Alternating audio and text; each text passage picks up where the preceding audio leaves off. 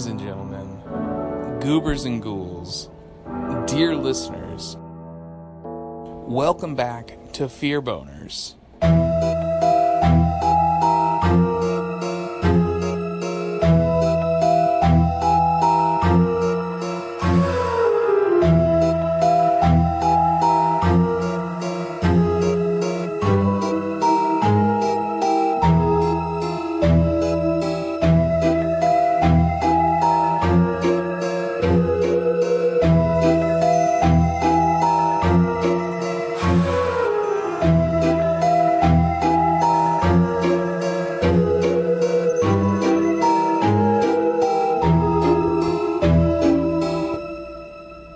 Welcome back, ladies and gentlemen, to Fear Boners, presented by the Down in Front podcast. I'm your host, Andrew, and thank you so much for tuning in for our latest episode.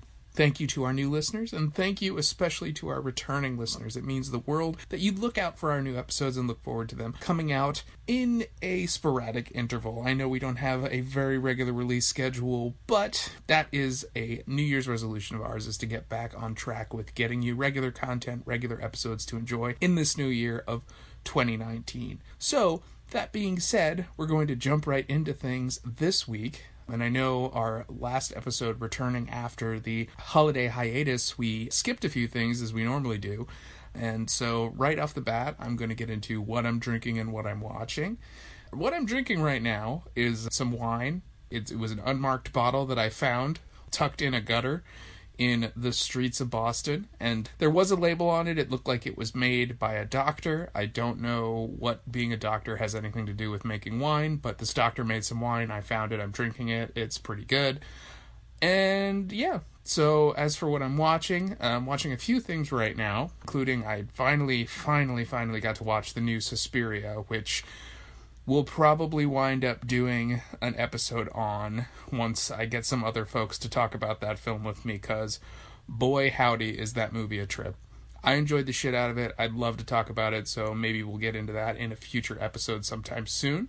I've also started watching DC's Titans on the DC Universe, which was a surprise. I actually am enjoying that series much more than I thought I would, especially considering the fact that the most recent Marvel Netflix endeavor of Punisher Season 2 was such disappointment.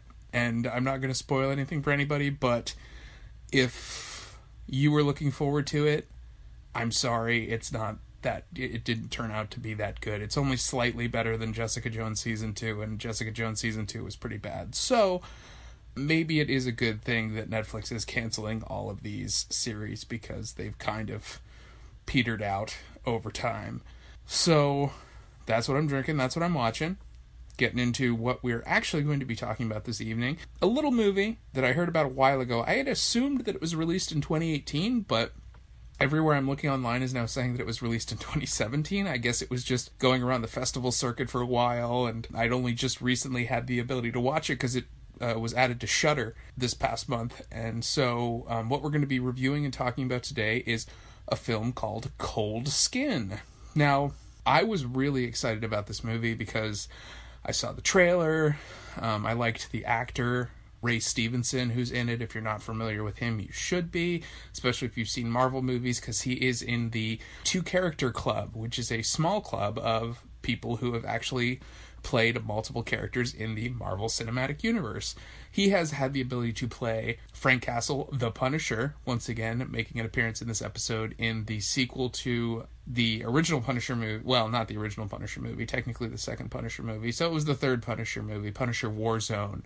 And arguably he was a pretty good Punisher, but he's also been in the Thor movies as Volstagg. Now, in that case, I feel like there's probably a bunch of actors I could see playing a better Volstagg, but he wasn't bad.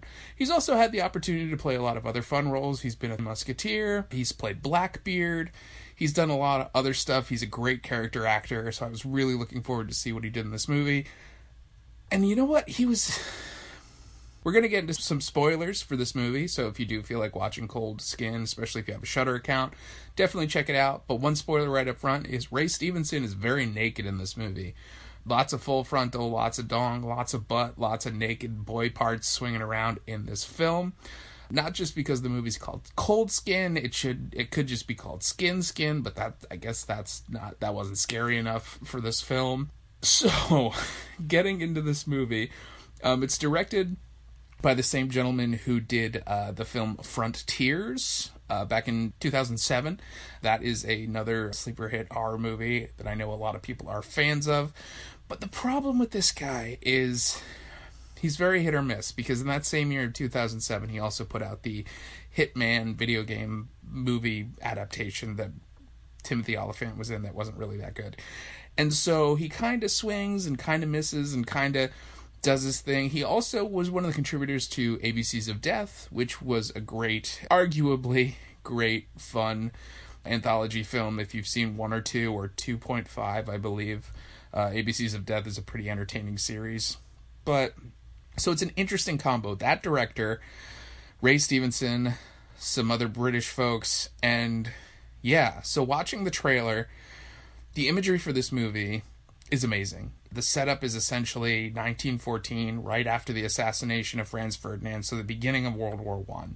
And this guy is basically found this way to get away from... I don't think you're even very aware of why he's doing it, or what, if he's being punished, or if he's decided to escape the war to do this, but he's essentially being sent away to live on a faraway island to be a lighthouse keeper, essentially. And so in the beginning of the movie, this guy's on a boat and he's writing in his journal and he's having monologue in his head talking about life and giving you the background of him and what's going on. And there's a fierce storm, and it's all very pretty and very cinematic and dark and stormy night set up when they get to an island where they're trying to find the actual living situation, the housing situation that he's going to be left in. And, you know, the captain of the ship was very concerned about this guy and wanted to make sure that he was set up correctly and living on this island, whether or not he was being punished, or they just didn't want to abandon him. And you get this vibe from this young British man who is not Ray Stevenson. First of all, he's some other guy. Wasn't familiar with his work, but he's been in a lot of British TV shows that I haven't seen. But you might be familiar with him. But he's going to this island to be a lighthouse keeper, but he's there to relieve the former lighthouse keeper.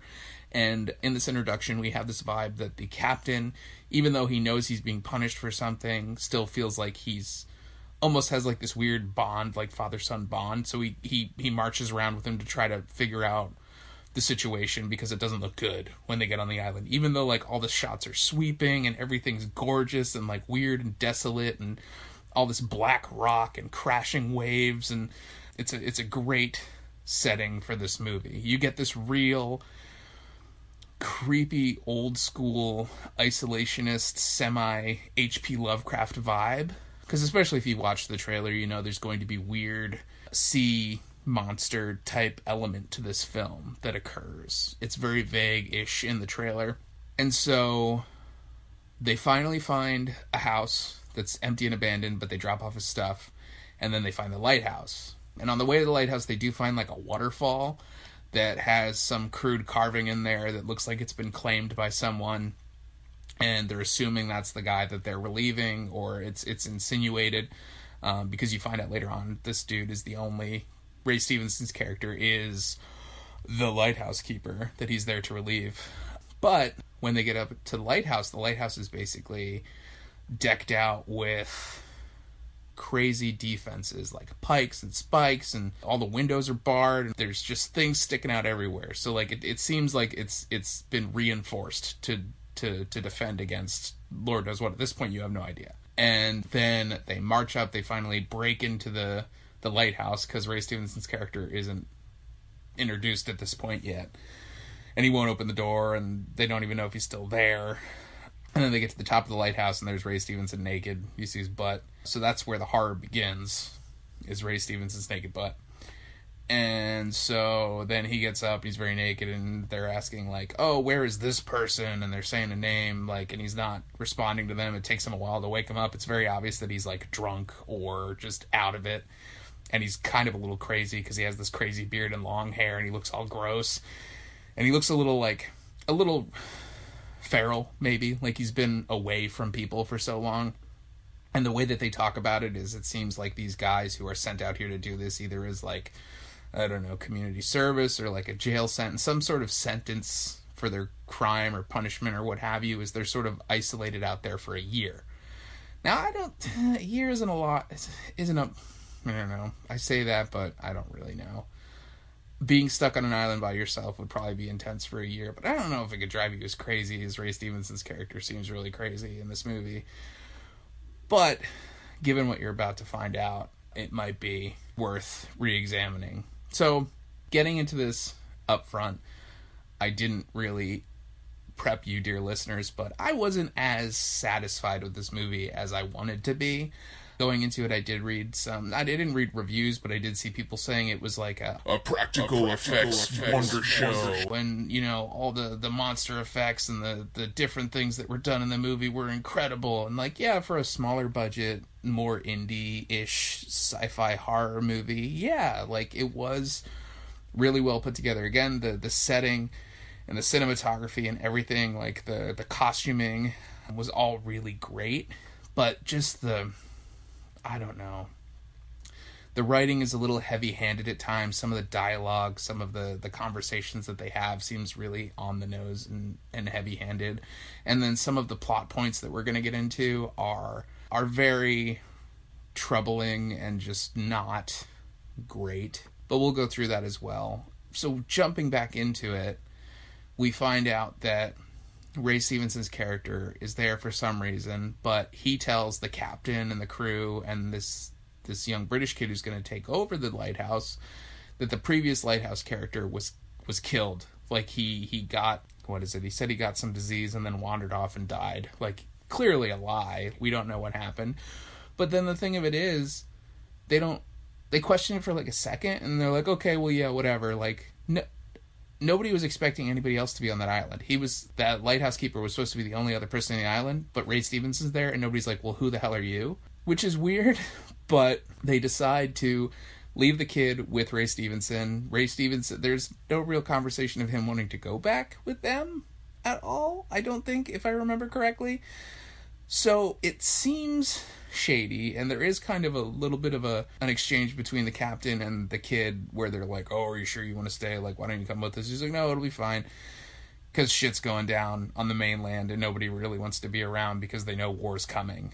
And it's an interesting metaphor for the way that the rest of the movie goes. Because basically there's this contentious relationship between the young British kid and Ray Stevenson where, like, they really butt heads because Ray Stevenson's just a guy who grunts and is naked and is kind of a dick and rolls his roost in the lighthouse and has his own little plot of land and believes he's king shit and he can get away with and do whatever he wants. And then this, like, prim and proper, well-educated British guy rolls in and is trying to do this kind of young isolated artist thing almost. Like, he has all of his books, he moves into the little, like, house that's across the island from the lighthouse, and he's very settled and he's got all of his things.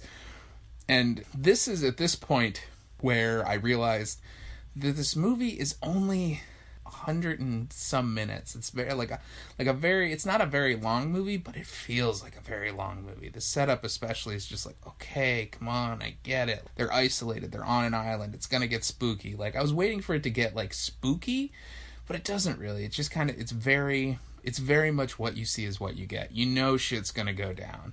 The scariest it got for me is coming up where the first night the British kid is on the island, he has this, like, kind of, hey, I'm here to do this job, and Ray Stevenson's like, yeah, whatever, fuck off, get out of here. And he goes back to the little cabin, sets up his shit, starts writing in his journal, monologuing again, and all of a sudden, like, he starts hearing noises. And so, like, the first night, when shit starts to go down, is probably the spookiest the movie actually gets, because you don't know, at that point, you don't really know what's going on. And so he's holed up in the house, and he starts hearing noises, and that's when it is sort of just like a scary moment where he hears the creaking and it sounds like there's somebody or something walking around the outside of the house, and you're not sure because it does kind of a good job of making you think that maybe there isn't any kind of monsters. Maybe Ray Stevenson's just crazy, and it's like, okay, we're going to leave you on this island with this crazy person. That almost would have made for a better movie now that I'm saying it out loud, because what we got is this weird Shape of Water bullshit. And that's honestly probably why this movie didn't do as well as it did when it was released, was because Shape of Water was a much better, arguably a much different movie, but like there are some parallels that can be drawn. So I know I'm jumping around a lot because, again, usually when I'm not happy about movies, I can't keep a very straight, objective train of thought. So he's in the house. He has a gun that I can't remember if it was already there, if he brought it with him. He's got a ton of ammo, and he's just kind of survivalisting himself because this thing tries to break into the house, and he chops its fingers off or something, and then like a bunch of them come out and start attacking and break windows, and he shoots one of them, and that's the first night. You can't really tell what it is. You know they have like claws and teeth, and like they have like weird pale skin. Yeah, so he gets attacked by these unknown creatures, and he's sort of trying to figure shit out, and he wakes up in the morning, and I believe he sees like footprints in the sand, and it's all very vague and ominous, and it's more spooky because you don't know what it is, and you don't really know what's going on, because you're trying to figure out, again, if it's Ray Stevenson, the crazy asshole who lives across the island, or if it's something else. And almost immediately they just give that brilliant mysteriousness, like the H.P. Lovecraft-ish element of it, away, and just go whole hog into it's fish people. That's it's fish people. The next night he sees, like, he's looking out the window and he sees like these gray, creepy, big-eyed things crawling out of the water and running because they're sort of trying to take revenge. Like, there were no bodies the first night, so he didn't see anything or didn't realize what it was. And the second night, all of a sudden, he sees like a ton of them just coming out of the water and heading towards the house. And so this time, he's prepared because during the day, because apparently these things only come out at night, during the day, he fortified the house, like Ray Stevenson had fortified the lighthouse, and he put like pikes up and spikes and like made it so that they might not be able to reach windows. But then he creates this moat of debris and books and shit around the front of the house that he douses with like kerosene, basically, which seems like a good idea, but he puts it way too close to the wood cabin. He puts this giant potential fire pit way too close to the wood cabin, and inevitably the fish people come back. They're pissed because he might have hurt or killed a few of their brethren that were there, just curiously looking for shit. They were probably coming onto the island to maybe like borrow a book or a cup of sugar. No, they were probably just trying to steal his food or some shit. Who knows? But this time around, because he shot a couple of them the night before, they're pissed. So they're like even more so like breaking windows, trying to get in, trying to kill him. And so he shoots more of them through the door, and then he's trying to figure out whether he should get out or what have you. Because the night before, they did get into the house. That was the thing. There is a moment where they get into the house. He's hiding in the basement. And that's probably the best part, is when he's like hiding in the basement and they are ransacking the house while they're up there. And he's like hiding in the basement. He doesn't know what to expect. He doesn't know what's going on. He's like looking through, and there's like a great little jump scare. And yeah, the front half of this movie is actually front loaded with some like decent, reasonable scenes that are fun and like more horror than the rest of the movie is. But it sort of loses that theme. It like starts to chug halfway through the movie. It does feel very slow, but it's more about it's more character driven than it is just theme driven or like vibe driven. Like, it's a horror movie that's not really a horror movie because everything's very plain in front of your face. And so from there, he sets his booby traps, which backfire, literally. He throws a match or he lights a book on fire, I think, and he throws it in the fire pit, and the fire comes back and catches the house on fire, and suddenly he's in a burning house surrounded by fish people that are trying to eat him. And at that point, I think that was the moment where he Home Alones himself, basically, where he's trying to set up these defenses. You don't know much about this guy, but suddenly he's like Macaulay Culkin from Home Alone and Tim Allen from Home Improvement smushed together, wherein he's building all these crazy home defenses, but he suddenly has the ability to be like this carpenter, Mr. Fix-It guy, and you're like, who the shit is this guy that he knows how to do all these things? He doesn't have the internet. He didn't read a bunch of books to teach him how to do this. He's just MacGyver booby trap guy. And so that's weird. But then the fact that none of it actually really works or mattered at all. Because the fish people throughout the movie never seem that smart. at all because they're fish people. They're like dolphin fish people. And if they could figure or work around or just not care about the traps or defenses that he set up, then it's just, what was the point? Like, there's nothing to that. And so anyway, he basically burns the house down because he's an idiot and winds up needing to like hide on the beach from them, I believe that night, and manages to get away. But then the next day he goes back and looks and sort of salvages what he can from like the partially burned down house. Like, he can't live there anymore, obviously, because it was, besides the lighthouse, the only structure on the island, and now it's just basically like half of it's burnt down. It's not defensible, it's not safe, it's not weatherproof, it's not a shelter anymore, basically, and winter's setting in. So he decides to go back to the lighthouse and bug Ray Stevenson's character. And Ray Stevenson's character is basically like, I told you so, like, you suck, you shouldn't have stayed here, like, this is my island, those fish people come every night, I've been dealing with it for a year, it sucks. And it then introduces you to the character, I can't even remember again, like, I don't remember any of the character names, and I could have looked them up, but again, it's just young British dude, Ray Stevenson's giant crazy ogre island bully guy, and then we're introduced to Fish Girl.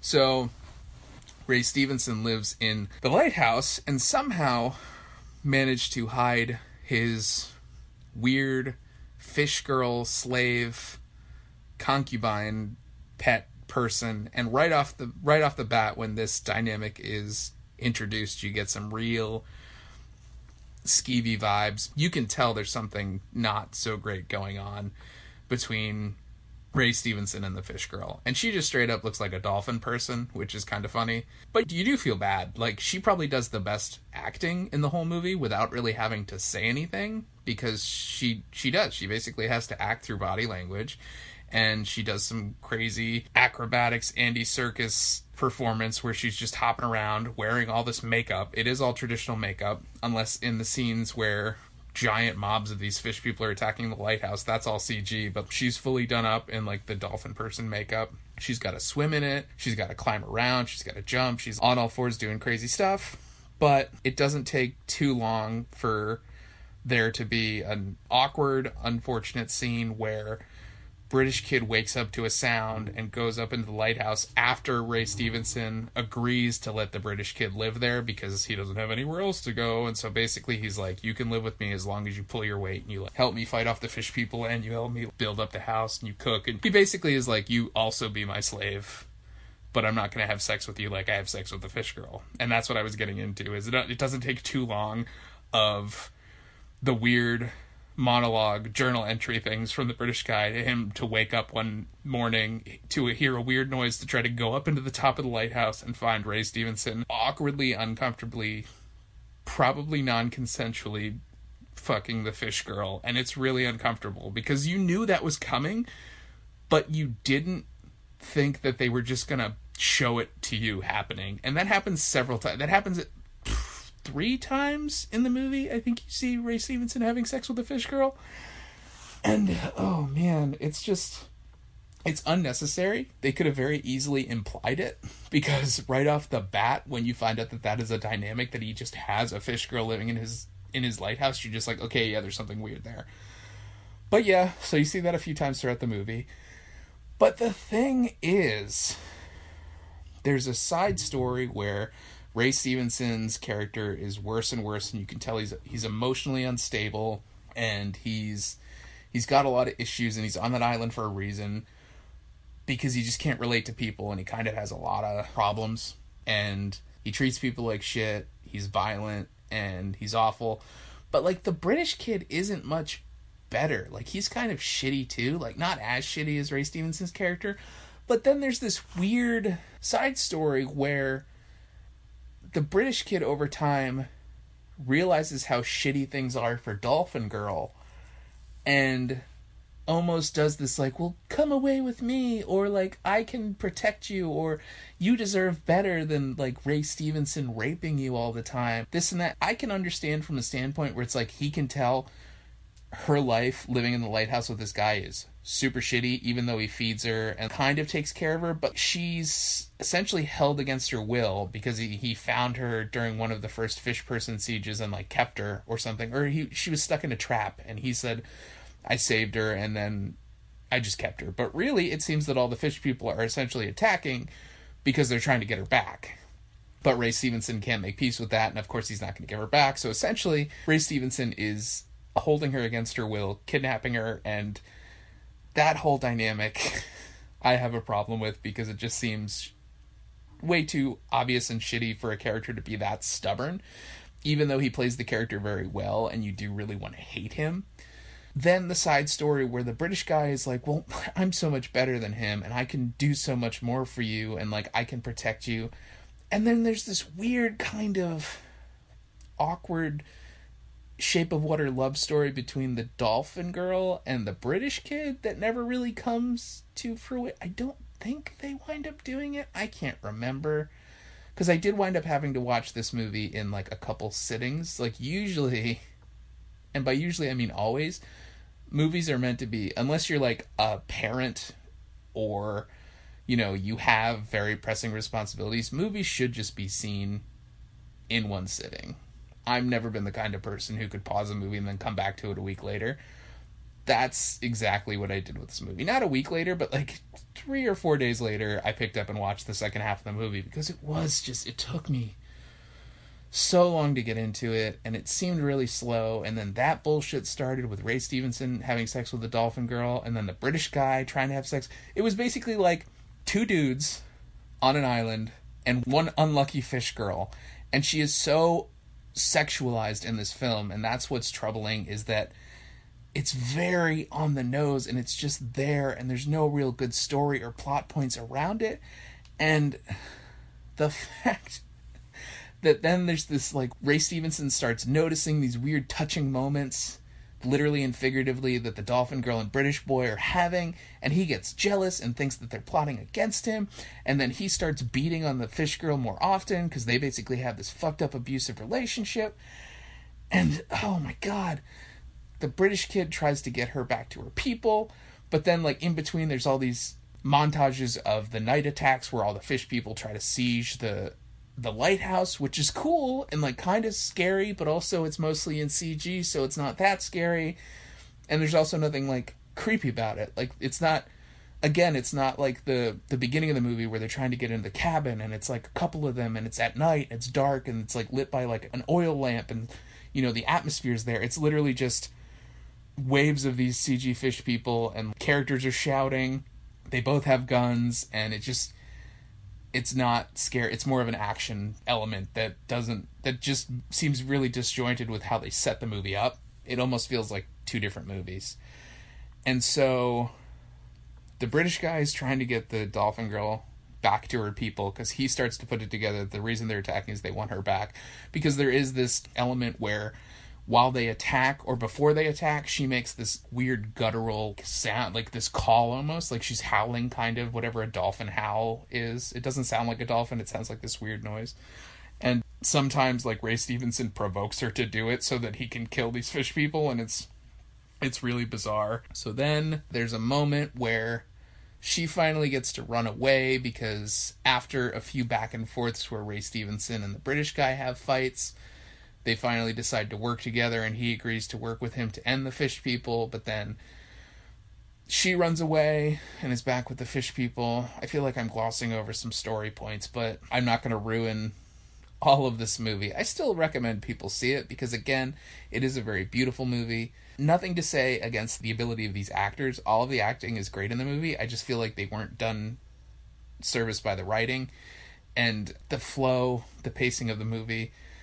The horror elements of the movie aren't very well executed, but it's really cool. The island's really cool. The fish people are pretty cool, but it just is ruined by kind of the whole CG thing of it. At the end, when there are large masses of people in traditional dolphin people makeup, I guess, is kind of cool.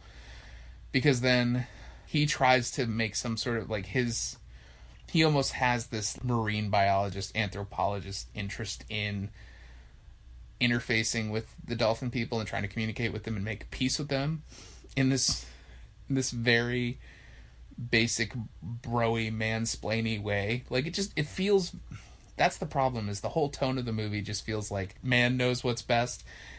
And it's clear when she's back with her people that the dolphin girl was actually some sort of important person in their society, like she might have been a leader or some, because she basically leads them when they come back. And there's this moment where the British kid has this exchange with one of the young dolphin people children, because they meet on a beach and there's a huge crowd of them. And of course, because Ray Stevenson's character is so crazy and paranoid, he thinks that all of a sudden the British kid is working with the dolphin people and they're planning on killing him. So he strikes first and shoots a flare off like he normally does, and it just destroys this dolphin kid's face. And you see it coming a mile away. You know he's going to do something dumb to trigger them off again. And so, of course, the fish people go crazy. British kid basically feeds Ray Stevenson's character up to the fish people. And it's not even that. Like, at that point, you sort of hate both of them. You definitely hate Ray Stevenson's character way more. But it's not even that satisfying. You just see him get overwhelmed by a crowd of the fish people, and that's, like, pretty much it. It's just like, okay, well, then there's that. And as the film resolves, it's basically just, it does that cute little thing that movies do where it's like, well, you know, it's the circle of life and everything's circuitous and everything comes around and there is a season and what have you. And another group of people finally come to the island a year later, after the British kid has been living there this whole time by himself after he kills Ray Stevenson, because it's not very, you can't really tell how much time passes when all the shit goes down. But I imagine it was only like, maybe he might mention it in his diaries, but honestly, whenever the kids started monologuing, I tuned out. It was too easy to tune out whenever he starts like droning on about, it's been so long since I've been on the island, whatever. And so it's been a year and some time, and they decide that someone else is going to come out. Basically, it's the beginning of the movie over again, but instead of Ray Stevenson's character, it's the British kid. And the British kid is naked, and the British kid has a beer gut and a crazy long hair and a crazy beard, and he tells them that he died of some disease, and he's not... And nobody asks any questions. Nobody's like, okay, well, if the previous lighthouse keeper died of whatever, who the hell are you and why are you here? But the other lighthouse keeper is there to take over, but he's going to stay, and it's still going. Whatever. He's still defending the lighthouse from the fish. It's basically implied that nothing changes.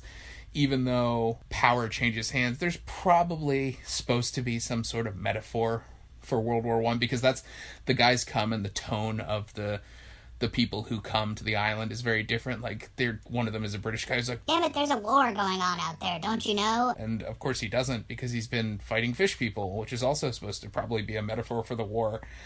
And maybe my evaluation of this movie is very dense and I missed a lot, but it wasn't very good. I'm sorry. I wanted to really, really like this movie. Again, the imagery's great. The acting's not bad. I honestly would not call this a horror movie, per se. Sort of the same way how people do call Shape of Water a horror movie. It's not really a horror movie. I would say it almost falls into the same sort of category of semi-horror, sci-fi, fantasy, action. Like, it touches a lot of things, but while Shape of Water does the whole romantic sci-fi fantasy thing very well, I mean, it won an Academy Award, for God's sake. This movie, when it comes to fish-person love, interspecies human fish-person love, and violence, and lots of other heavy themes, it just doesn't do them very well at all.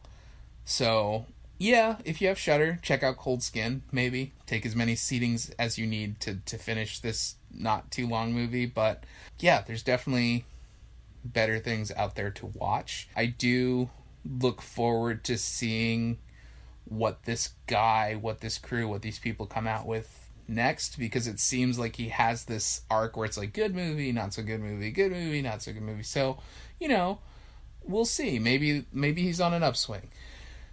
So, with that being said, I'm sorry I don't always like having to put out movie reviews or Fear Boner episodes that are a little bit of a bummer, but I want to give you guys my honest critique of the film. I wasn't 100% against it, but I couldn't also say that I enjoyed the movie. I'm glad I watched it, because now I know, but I was a little bit disappointed because I wanted it to be more. I wanted it to be a little bit more heavy-handed on the very stereotypical H.P. Lovecraft vagueness of things. Maybe if there was more fog on the island, maybe if we didn't see the creatures as much, maybe if there was more mystery. Definitely if there was more mystery. This movie was way too in your face with pretty much everything, and I think it could have been executed in a much better way, and implying a lot of the violence or implying a lot of the sexual content of the film rather than just putting it right out there for you. Not that I'm a prude in any way, but just the way that it was portrayed didn't really serve. It didn't move the story along. It wasn't necessary, and it just seemed kind of there. You could even probably consider this movie a bizarre adaptation of The Little Mermaid, because really, that's kind of what it is. But she's like a dolphin. A mermaid dolphin person. It's like a mermaid and a dolphin got drunk at a party and then made this movie. That's my impression of this film. It's a movie that exists. It's a movie that you can watch, and you're probably going to finish it and go, I guess that's a movie I watched. So yeah. Now, if you find yourself with a shortage of fish person films to watch, there are plenty that I might recommend instead of watching Cold Skin. You can definitely also go back and listen to our previous Down in Front podcast episode where Warren and I review The Shape of Water from when it was released last year. That was a fun episode. But additionally, you could also just watch The Shape of Water, which is a much better, much funner movie. Again, maybe not fully hard horror, but if you do want a hard horror fish person movie, you could also watch Dagon, which is another arguably weird H.P. Lovecraft adaptation with fish people. That being said, thank you, dear listeners, for tuning in, as always. New listeners, old listeners, thank you from the bottom of my heart. Next time, we'll probably be talking about a movie that I'm really into. I don't know what it's going to be yet. If we do get around to doing the Suspiria episode, I think what we're going to do, don't quote me on it, but I think what I'd like to do is I would like to get a group of people together, watch the original and watch the new one, and then have a discussion about it. So maybe we'll do that, because I feel like we'd have a lot of fun with it. But yeah, so thank you. And if you like what you've heard, you can find more over on downinfrontpodcast.com. We also have a Facebook page over on facebook.com/downinfrontpodcast.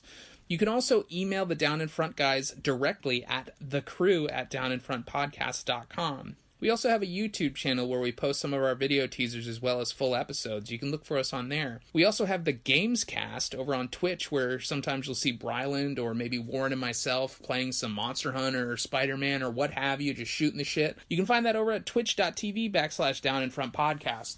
We also have an Instagram where we post a lot of the art from our episodes, the title pages, as well as links directly to the episodes.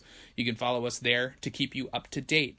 All of these places, as well as Twitter at _DIFP or at FearBonersDIFP. We will constantly keep you updated with new content when we release new things. Or you can also go back and look at our back catalog. We're well over 100 episodes at this point, so there's so much listening for you. If it's a new movie, if it's an old movie, classic movie, we have an episode for you at this point that you're probably going to want to listen to if you haven't already heard it. And also, you guys have heard me say this a few times already, but it goes without saying, we love you. We love having this ongoing conversation, and we do it absolutely for free. But if for any reason you feel like you'd love to contribute and help us make sure that we get this content out to you on time, then take a look over at Patreon at patreon.com/downinfrontpodcast. You can potentially sign up to dedicate $1, $5 a month, what have you. Even $1 helps. Like an Arizona iced tea, the price is on the can. Every little bit helps us to get this content out to you on time, fresh, and delivered to your ears, whether it be on your lunch break, on your commute to work, from work, what have you. We'd love to have you listen to us wherever you are, even if it's on the toilet. That doesn't bother us. Just don't tell us about it. So anyway, there you have it. Ladies and gentlemen, dear listeners, again, thanks so much for tuning in. This has been Fear Boners, presented by the Down in Front podcast. I'm your host, Andrew, and I'm going to drink so much of this Dr. Wine, I might become a fish person. So as always, dear listeners, keep it creepy and stay spooky.